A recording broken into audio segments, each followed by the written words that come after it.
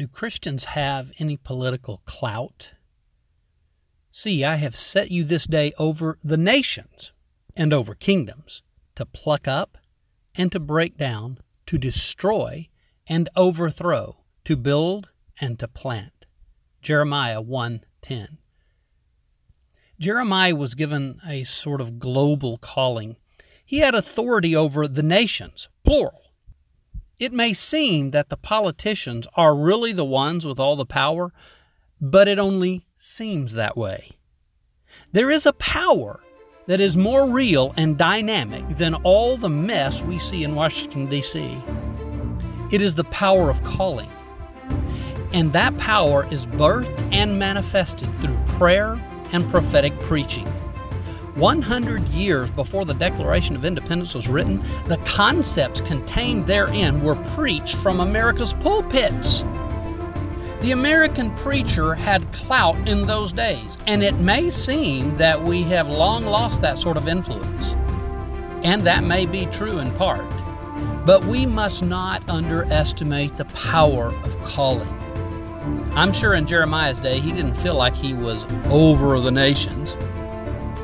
If we could travel back in time and go to one of those nations' leaders and ask them what they thought about Jeremiah, they might say, who?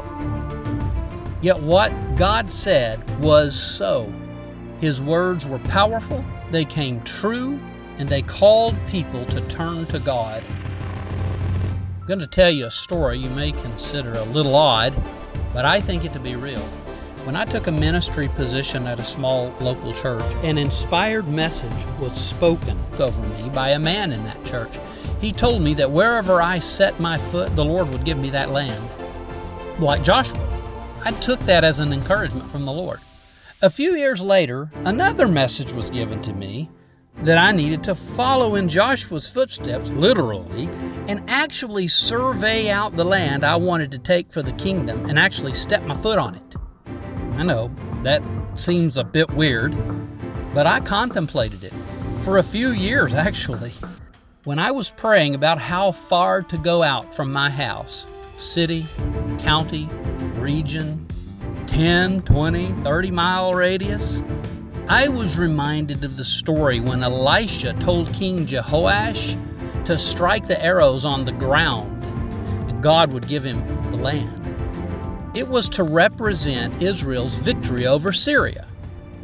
Jehoash only struck the ground 3 times, and then Elisha rebuked him in anger. Had he struck it 5 or 6 times, he would have had complete victory over Syria. As it was, he only had a short-lived victory. See 2 Kings 13, 14 through 19.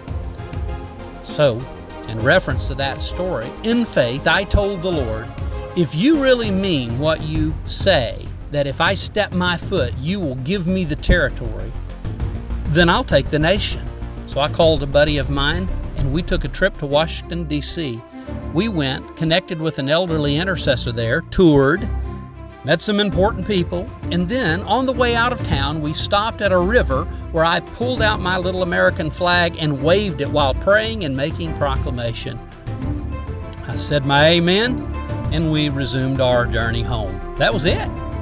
No fireworks, no proof of something miraculous happening, but I know what transpired, something unseen. I've been back to D.C. 3 more times since then, and each time I feel a sense of connection with that city, linking my heart to both the city and the nation.